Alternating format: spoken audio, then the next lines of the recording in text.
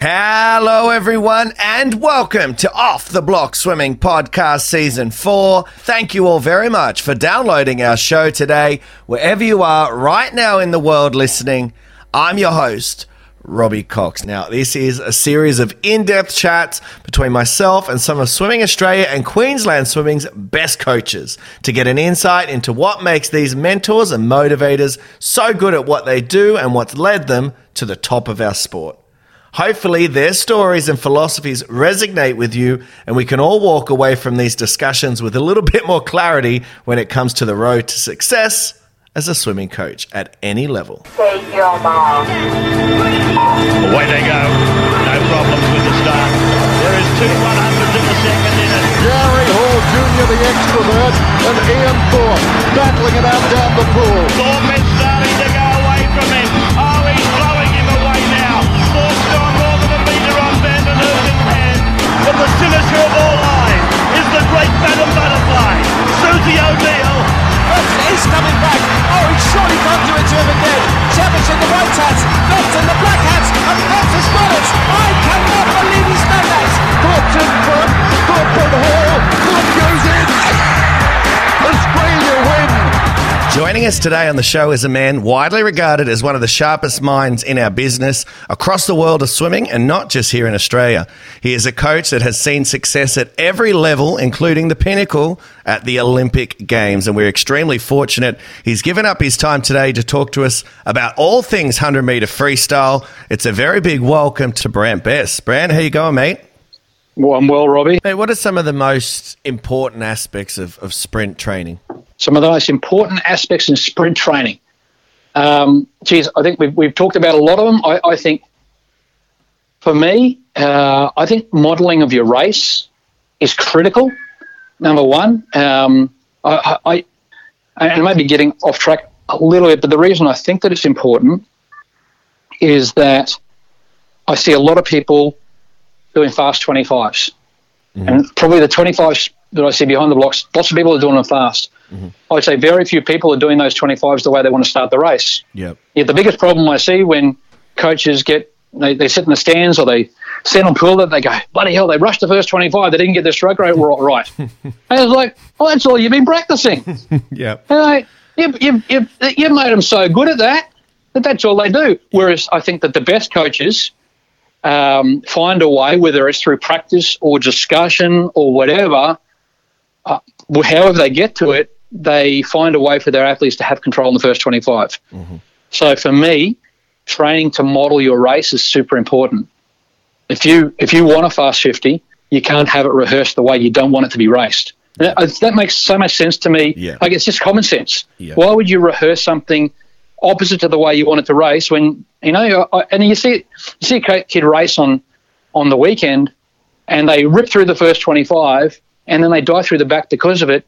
And the coach during the week says they've got to get fitter, so they rip through more 50s during the week to try to get fitter. Mm-hmm. When the problem really existed in the execution of the race, which really wasn't rehearsed. So I like to rehearse elements of the race, whether it be the first 25 into the turn, the back end, which brings me to the point of back end training, which is really, for me, front end training is where they're a little bit rested because that's what happens in the front end, and back end training is where they're hurting. Yeah. So if you can and people are telling me how they're doing 50s at back end pace, but it's only back end pace if they're under a specific level of fatigue that mimics what they're doing in racing. Mm. So we're either focusing on front end speed or we're focusing on back end speed, but it's about front end and back end execution under specific stresses. And it's just like people talk about front end speed. We're doing sprinting. Well, your athlete's not rested enough to produce speed, so you're not really producing the state that they're in as much. You may be doing speed, but you're not doing front end speed. So for me, it's front end and back end speed related, and that was the way I approached pretty much all of my quality work with my sprinters. It had an element of front and an element of back, and if I was going to arrive at the back end speed, it was going to be because I'd beaten up on the front first. Mate, that makes a whole lot of sense to me as well. And you touched on there with racing. Should young athletes be competing in just sprint events or, middle and distance events as well?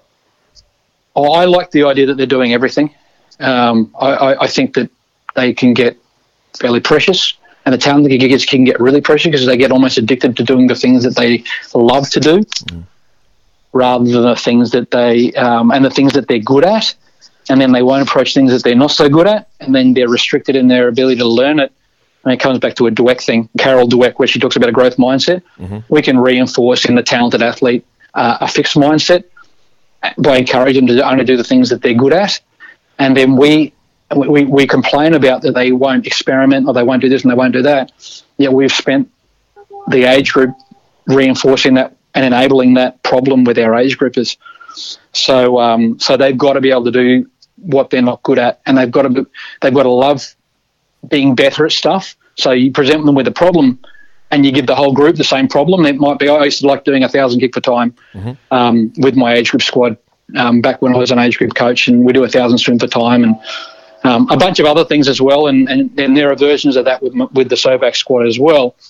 But I didn't want them to have a challenge that they didn't feel like they could overcome, even if it was outside their comfort zone. I think that's a mindset that we have to establish in our swimmers, because our programs may be the island that exists on, because it's less likely that they're going to be getting challenged with things that they don't like at school. For me, it's less likely that they're going to be challenged with things they don't like at home, and definitely with social media, they're getting what they like and what they want rather than potentially what they need all the time.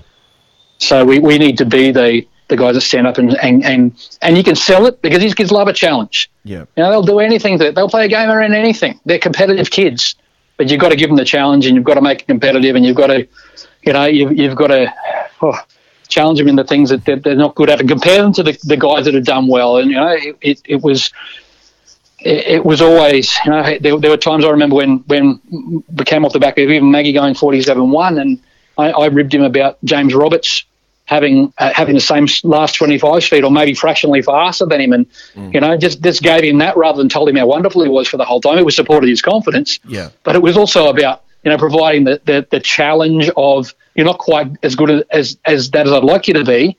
Let's find a way to do better. And they don't like getting beaten, so you can't go crazy over the top with it, but they do need to be good at, and have the mindset of wanting to be better at the things they're not good at. And getting back to a whole lot of points from before, if you can show them that being aerobic or being better at 400, which means being better technically, is part of the game and makes them faster, that's great. Or you might just say, okay, we're putting the squad into 3 teams for this meet, and we're putting everybody in a 100, 200, or 400, and for every second you get off your PB, you get a point for your team. And don't explain anything to them, but just make them really want to do it for their team. And, their biggest point of improvement is probably going to be in their 400. So you set a game up for them where they can really win by doing a great job in 400, even if they don't love the event. Which we're talking about football players who are swimmers who are sprinters, but they can also run around a football field for 2 hours and love it and keep going until the street lights come on and they have to come inside, because they're just competitive kids. Yeah. So you can make it that way. Absolutely. And you touched on, James, and the 100 freestyle there. Could you break that race down for us? Like what did James need to hit in 100 metres, and how did you break the race down for him? I love the question, what did he need to hit? Because we never really talked about it. We just trained about being better. I thought that, and he was at his best when he wasn't trying to hit a time. He was at his best where he was trying to get his race right. And for me, the race was, and we've discussed this that many times, but for me, the race was first 25, light hands, low drag, and trail the legs. And that was his phrase. Second 25 was build your speed, to strong into the wall, attack the wall with speed, hit the turn with speed, couple of strong kicks, first 6 strokes the way you want them to be, and then start to accelerate, and then in the last 25 get into full rhythm, not muscle it, but stay strong and long and fast. Yeah. And that was obviously, you said there, some of those were his phrases. How important was that to have James and other coaches, athletes have input on it and have their own little imprint on the race plan? Absolutely key. They've got to be part of it. They've got to feel. You know what? they might not have to be part of it. They've got to feel like they're part of it. And they've got to feel like it's theirs, because that ownership gives a level of investment and a level of belief and a level, this is mine, this is the way that I do it. James's phrase was, and you also learn from your kids when you have that sort of relationship where they can say, well, I can say, well, what were you thinking in the first 25? Because that was great. Oh, I just thinking about trailing my legs. That input allows you to learn and then put that back into training, and also appreciate that, I mean, they're humans, and it's a basic human need to be competent at something, and you increase their competence by knowing that it's their plan and it's their input and it's what they do. Then that's absolute key to the execution that we want. So you've got to be able to listen to your athletes, and I believe to have a relationship with them that they can explain things to you, or even disagree with you and say, I don't agree with that, to the point where you've got to be able to take that on and say, okay, well, I'm out here on pool deck, they're feeling something. Now, we mightn't agree on it, but they're feeling something in the water there. And also to the point where, and it's getting a little bit off track of what you're talking about, but I think it's super important that athletes realise that we're human as well, and we can make mistakes, and we can apologise to them, and which allows them to apologise to us, which builds our relationship. They can say, oh, sorry, boys, Friday afternoon, and we haven't got any speed. That's because I really probably hitched too hard on that aerobic session on Wednesday, and it ended up being anaerobic. That's my fault. Let's try again in the morning. Now, I wouldn't do that with age group as much, but the more your open athletes get, I think that's a key to transitioning into open athletes, to have a relationship again where you don't pander, but you recognise that they have a level of input, and it might be a perception of input, but that perception's critical in open swimming. And you're also recognising them as people and as adults, and of them being fairly intelligent as well, and not sort of talking down to them, I guess. Absolutely right, and I think that's where we've got to adjust to this generation. Because I hear a lot that they haven't got a great attention span, that they're sometimes that they're not as switched on. But then I look at them play. They'll play. They tell me about a game that they play, and hour and a half in, there's some bloke hiding behind a rock, and if they don't hit them, then they die. Yeah. So these guys can focus, but it's about when they are engaged and when it is theirs. So my coaching has probably changed with that. Rather than giving them a drill, I'll now ask them to fix a problem with a drill. And then that drill and that solution belongs to them. And my goal is not to teach them what's wrong. My goal is to retain that information. So if it's theirs and they own it, then they're more likely to retain it through to Wednesday, Thursday. If I teach them something and it's mine, then it's not going to be retained, and then there's no success at all. Yeah, great point. And I want to bring it back to just race specific for a second. Do you feel there's any key segments in a race, starts, breakout, front end speed, back end speed, and how do you, put that to each? How much time, do you put to each? Mate, I'm massive on the back end of a race, mainly because if you look at the amount of time we're swimming at the front versus the back, it's close to 2/3. Once we've dived in, we break out. Most guys break out at, they can, it starts 5.5 to 6 seconds. They drop into the turn. In James' example, he would go 22 seconds, and six of that was a start. So he's 16 seconds swimming on the back end, and he'd break out after not very much time on the breakout, maybe a second and a half, and he'd be swimming 24.5 on the way back. So it's 16 versus 23 seconds, and it may be 60% to 40%, but there's so much more swimming in the back end. And I think that what we do in the front end, people talk about having a bad back end and not having capacity to a back end. If you haven't got a great back end, or you can't finish the back end, if you take away fitness as a component and just look at the race, it's because something has happened in the front end to mean they haven't spread the available energy properly across the race. Absolutely. So for me, it's back end. Back end is number one, but it's also about looking at your swimmers and where they're missing. Back end wasn't a problem for me when James turned up, because he barely broke in 24 seconds and had a fantastic, almost an even split, negative split race. So my job was to improve his speed, which means changing his timing, because his stroke rate was 42 to 43. Yeah. And you can't give away, and that's cycles. People forget about that when they're talking stroke rate. That's 42 to 43 cycles. So that's 80 forearms a minute. And when you're talking about 84 strokes a minute, you can't afford to give that much head start to someone who might be going like a 50-stroke rate or 100 strokes a minute. We're talking about giving away a length start. We're basically saying, okay, well, you take this many strokes and I'll see if I can catch up. Yeah. So for him, the problem wasn't the back end. So it was addressing the timing and changing from a stroke that was probably more resembling catch-up to a more of an open timing without wrecking his stroke. So he ended up racing it when he went 47.1. He was at 49 stroke rate average across the race. I think top was 50, bottom was maybe 48.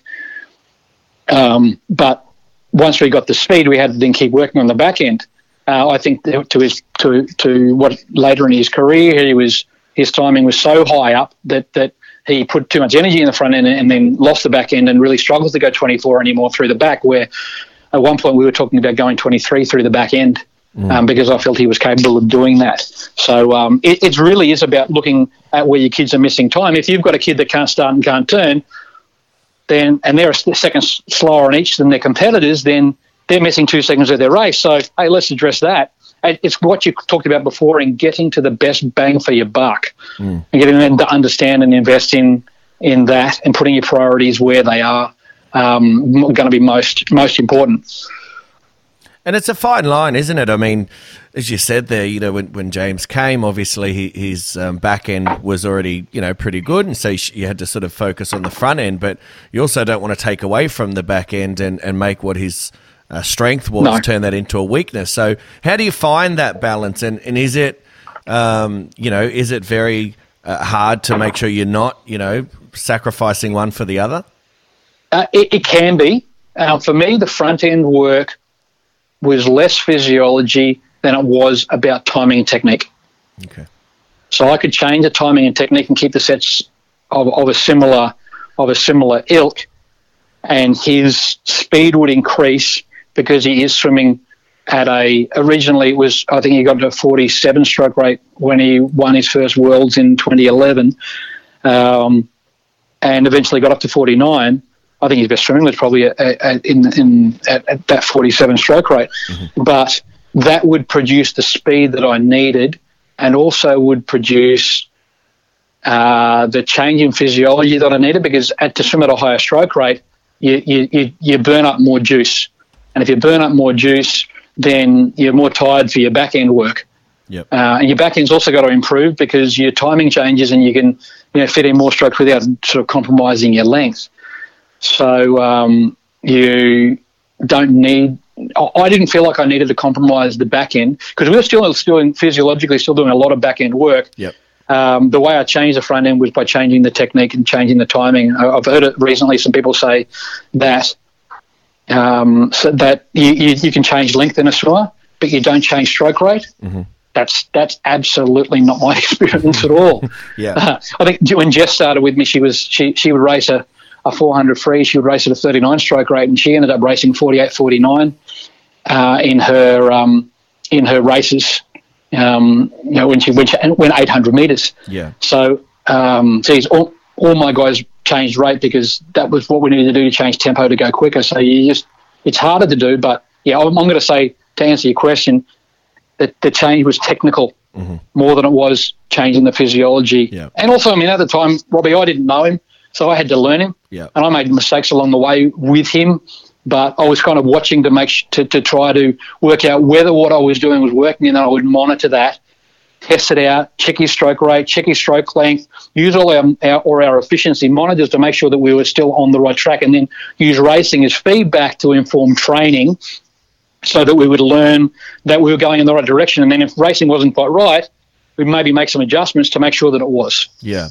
And as you mentioned there too, mate, you were still doing a fair bit of back-end work anyway, so you weren't sort of sacrificing that for one. You were still working on that. You were just starting to figure out the front end and how to make it more effective. Absolutely. In just on that, in unpacking it, as I'm kind of doing, because you talk a bit about it, but probably not to the point where we go this in depth. Yeah. The blocks and the periodization was definitely much more early in the season where we were fresh. We worked on the front end, got the timing and the speeds where we wanted and the efficiencies where we wanted to be, and there would definitely more focus on the back end through the middle to the back end of the season before we opened up and freshened up a little bit. Yeah. So we also, because you can't do everything all the time, I don't believe, because you'll compromise something. So if there's something that you want to focus on, you focus on it more so, and other things become a secondary focus, and then you can bring in the other things. So if we're talking periodization, whether it be periodization of skill, as in the skill and the technique, or periodization of energy systems and loads, there would definitely be a focus on speed earlier in a block and getting the speed up and allowing that to happen. And then once they can produce a certain amount of speed later in the season, loading that speed when they can produce all that, loading it and making the repeaters. So probably front end early, back end late, if I'm going to summarise all that.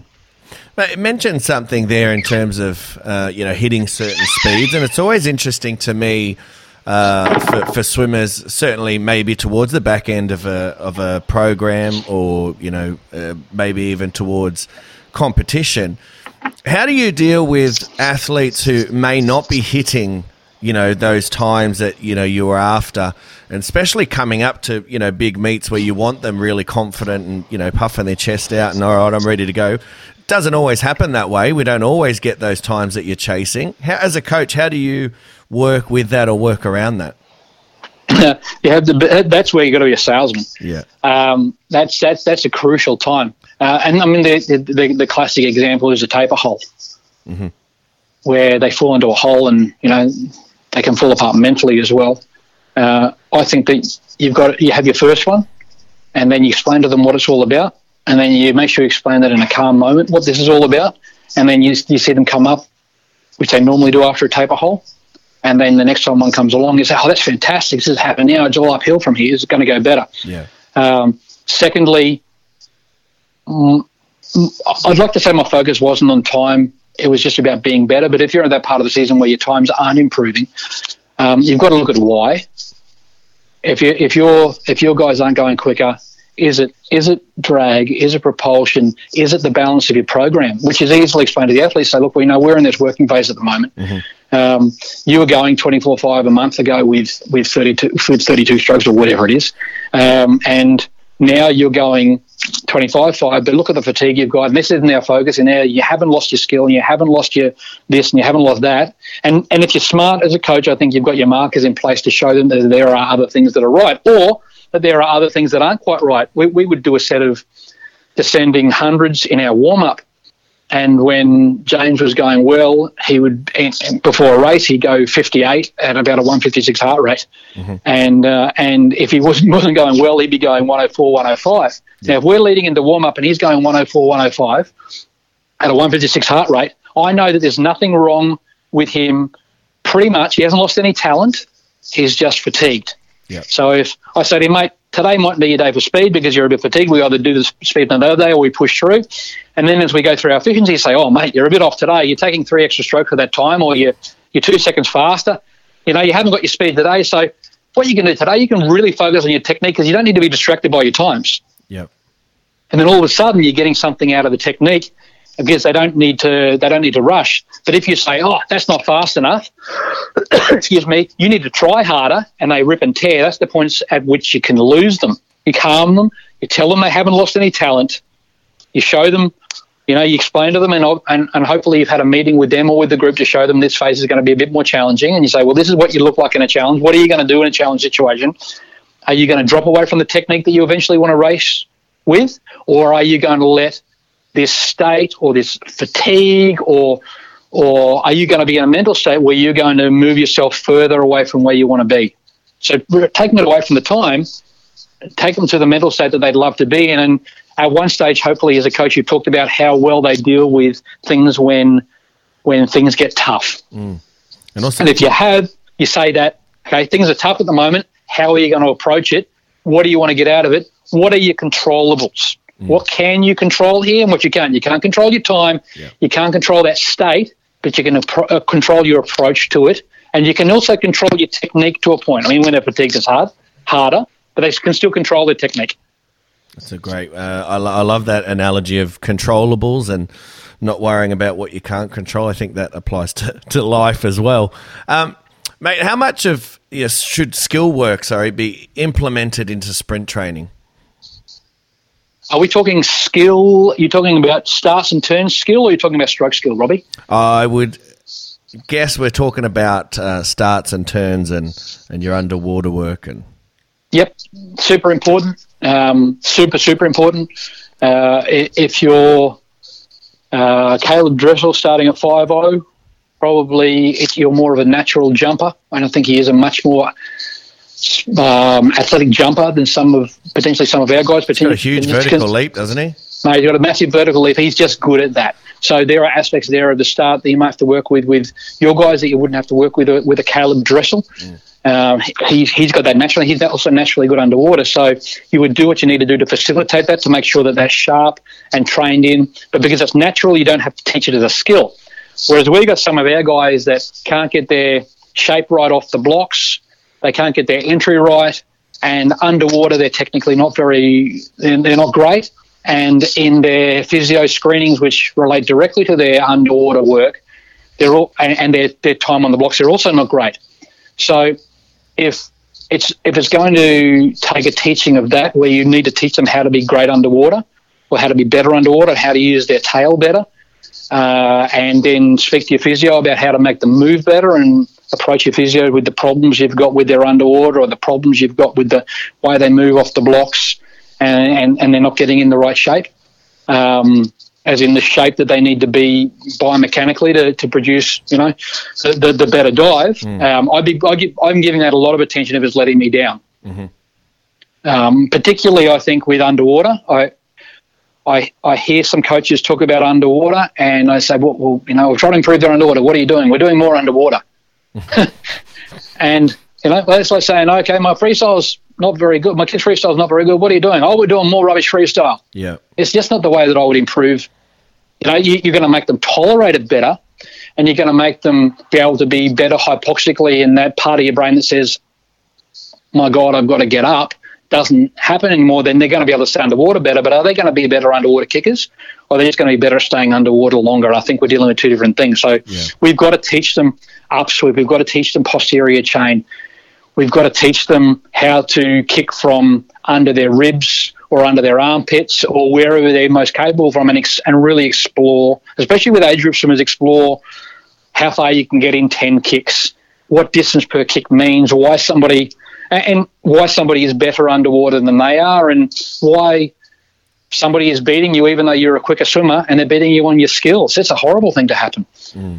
So I think you do need to spend specific time on it, and that's where your camera or your iPhones or whatever can be fantastic for filming your turns and starts, and using GoPros as well.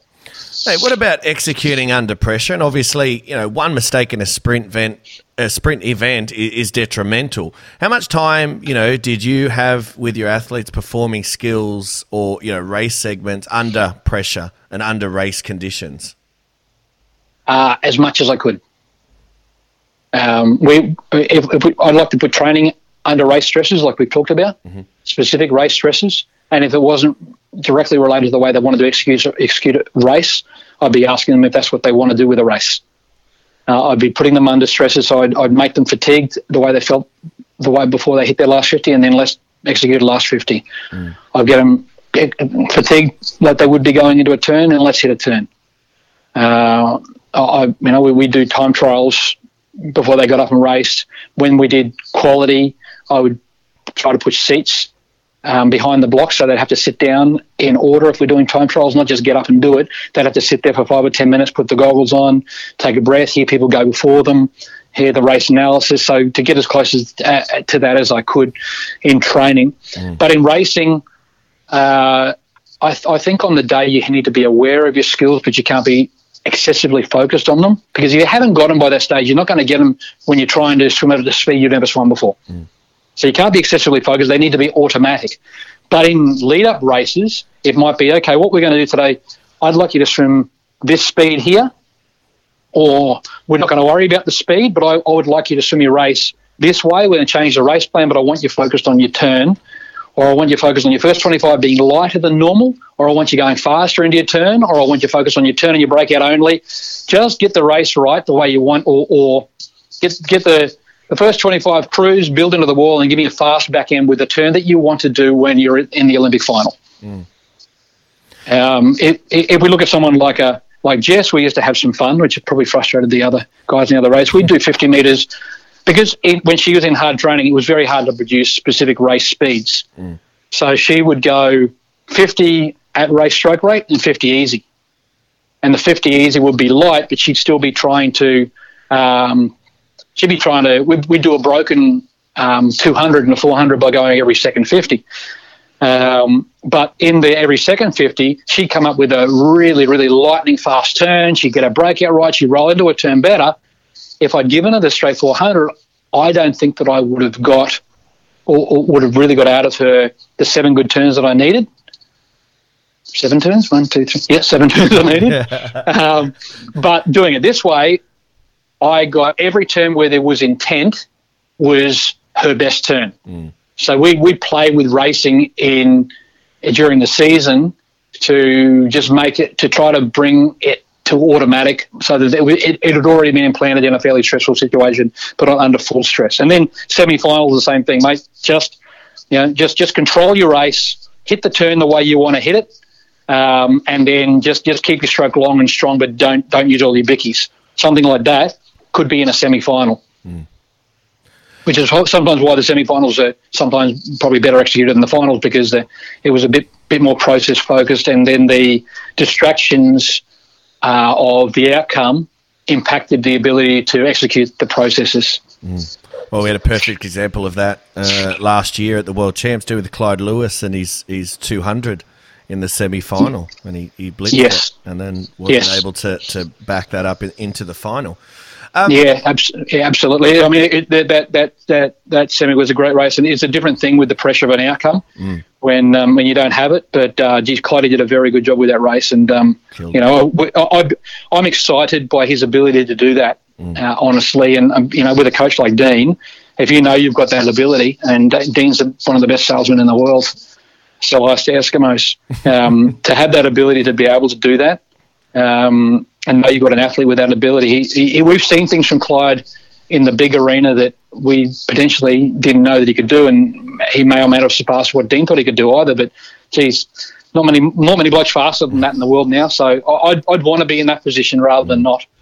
Mate, we touched on it a little bit before in terms of race plans, but we've brought it up again slightly here with, performing skills and all that sort of stuff under race fatigue and under race conditions.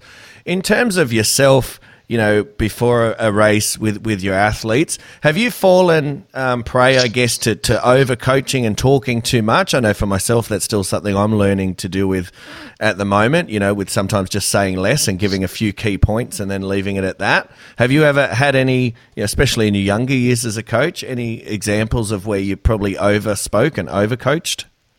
Mate, as you can hear, that I don't mind to chat. Yeah.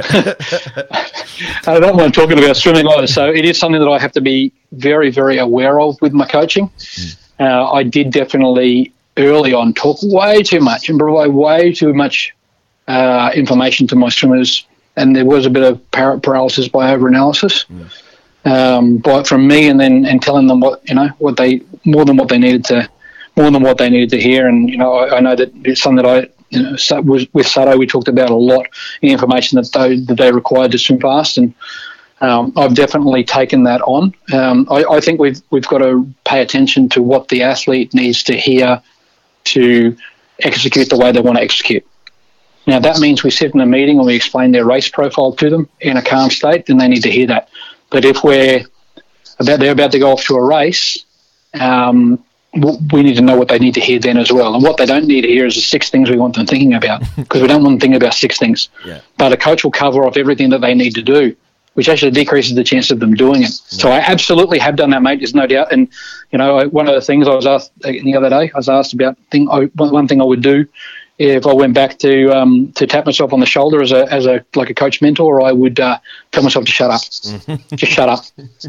Shut up and trust him. Yeah. Because if I've done the job I need to do, then I should be able to tell my athletes Well, nothing. I should be able to, my car breaks down and they have to do it and they can do the job off their own back if I've done my job properly, because my job is to lead them to the point where they can do it without me.